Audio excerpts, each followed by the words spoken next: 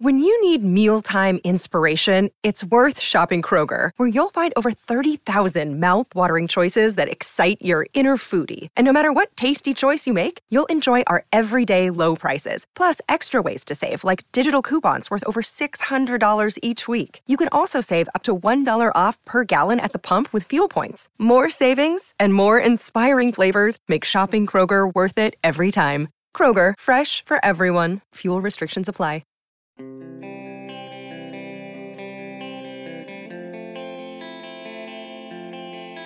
You know what?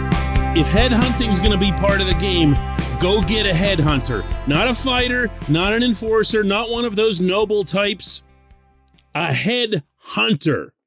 Good morning to you. Good Tuesday morning. I'm Dejan Kovacevic of DK Pittsburgh Sports. This is Daily Shot of Penguins. It comes your way bright and early every weekday. If you're into football and or baseball, I also offer daily shots of Steelers and Pirates, where you found this. The Rangers advanced to the Eastern Conference Final last night in Raleigh.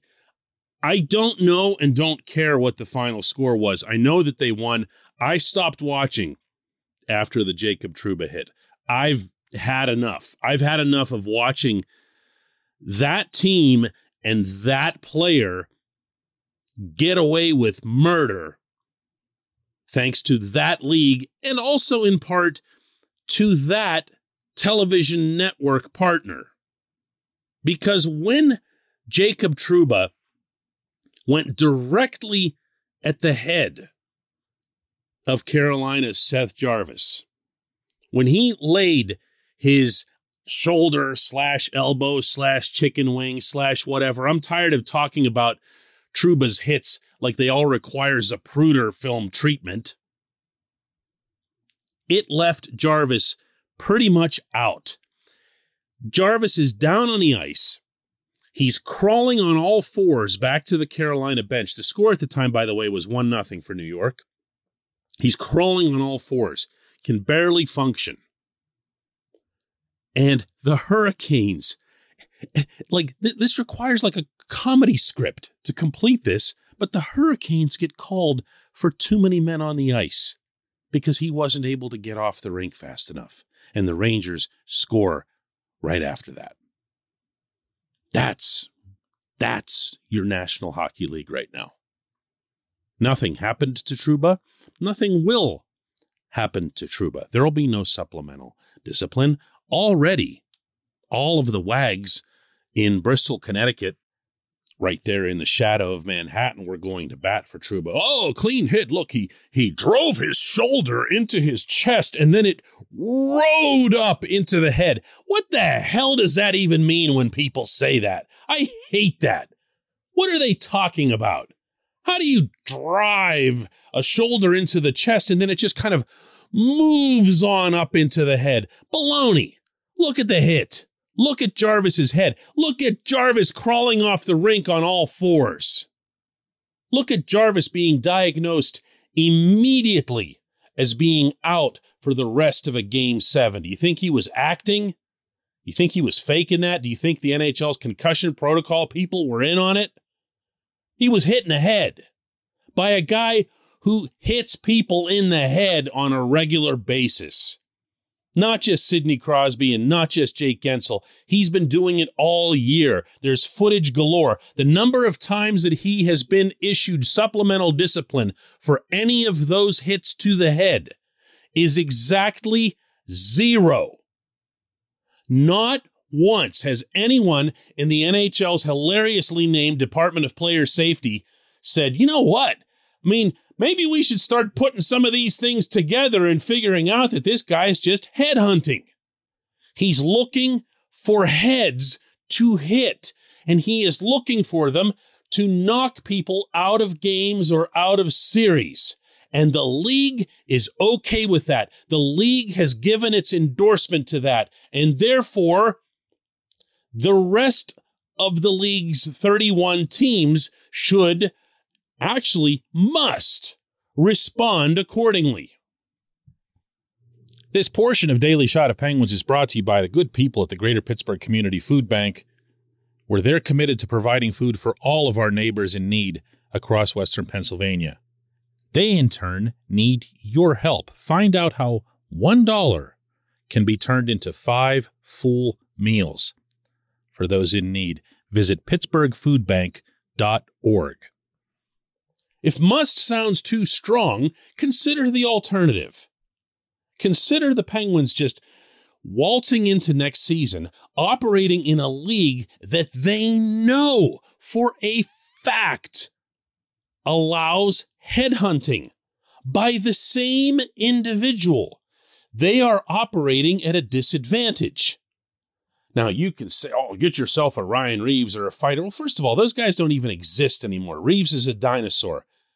But headhunters, you can find yourself a headhunter. For that matter, you can teach/train a headhunter. Jacob Trouba was a pussycat when he was in Winnipeg. Wouldn't touch a thing. Softest defenseman you've ever seen. Gets traded to the Rangers. He's under Gerard Gallant. And boom, just like that, he's decapitating people. What a coincidence.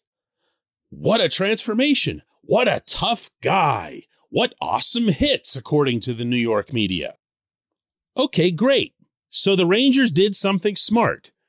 They taught someone on their team to be a headhunter. He went out, he hunted heads, and helped his team advance to the conference final. So they were 1 year ahead of everyone else. Let's see what happens when the rest of the league, the rest of the conference, even just the rest of the division catches up. Believe me, I'm not, at least not in my own stance here, being over the top. I really, truly feel that if your team takes the ice in a situation where the other guys have the option to go at your best players' heads, and you don't have that option, you are operating at a distinct disadvantage. No hyperbole here. A distinct disadvantage. And you know what I'm talking about because you felt it through all 7 games of that New York series, that at any given moment, this clown was going to be able to go and just rip someone's heads off and not get punished for it and have no further deterrent toward doing it in the future. Do you think right now that John Cooper in Tampa isn't already trying to figure out how to counter this? I mean, he's got some tougher customers on the Lightning Bolts. He's got Pat Maroon. He's got guys who can take care of business. I don't know that he's got headhunters, but he's got guys that aren't going to back down and guys that might even instigate trouble with Trouba. But is that going to be enough? Because if he makes up his mind, Trouba does, that he's going to take out Steven Stamkos or Nikita Kucherov, or let's say Braden Point comes back from his injury and Trouba's thinking, oh, he's vulnerable, I'll take off his head. Preventing that is really hard. It's hard to do on the ice. Players can't really do it before the fact. Coaches can't do it. Even the on-ice officials, to an extent, can't do it. The only thing that works, and that has worked in the past, is really hard supplemental discipline, like what rightly and correctly happened to Matt Cooke in his time with the Penguins. Cooke was embarrassed on a massive scale. He was threatened with his career, not only by the league, but also by the management of the Penguins. And he was forced to change his game versus what's happening right now in New York with Trouba, where he's being built up as some kind of hero for deliberately going at people's heads and injuring them in the era of CTE. Oh man, if only those lawyers had done a better job when they went after Bettman in the NHL. But they didn't. When we come back, just one question.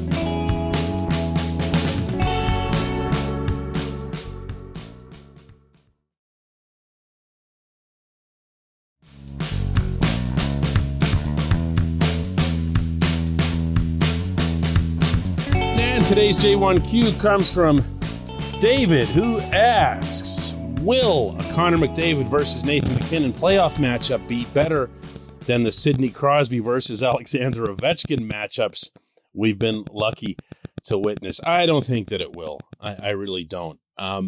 Not in terms of an overall brand of hockey. What made those Pittsburgh versus Washington matchups. And by that, I think, David, I can't presume here, but really don't have a choice, that you're referring to the ones from when they were both new. Those were unbelievable games, and those were unbelievable individual performances between both Sid and Ovi. The ones that came later on, they were more about, not to keep talking about this today, but the thuggery and everything else that went into the Capitals just trying to, beat the Penguins' brains in, and eventually the Penguins overcoming them until, of course, the Capitals overcame the Penguins for their only Stanley Cup in 2018. But the Sid versus Ovi matchups were the ones 10 years ago, and they were unbelievable, and they also were between two really good teams. Colorado versus Edmonton, to me, is not a particularly compelling head-to-head matchup. I see the Avalanche as basically scoring goals at will. Now, you can come back with an easy counter and say, well, of course, with McDavid and Leon Draisaitl and the way Evander Kane is playing, and even some of the supporting cast that the Oilers have pitching into the offense, Zach Hyman's another one. You can say, well, yeah, the Oilers are going to do that too. I'm sorry. There's just such a great deficiency on the Edmonton end when it comes to defending. And I think Colorado is at least capable of it. Colorado at least has guys back there. They've got Cale Makar. They've got Eric Johnson. They've got guys who can play back there. And look, I'm not a big Darcy Kemper guy, but I'll take Kemper over Mike Smith every day and Sunday, and then the day after Sunday.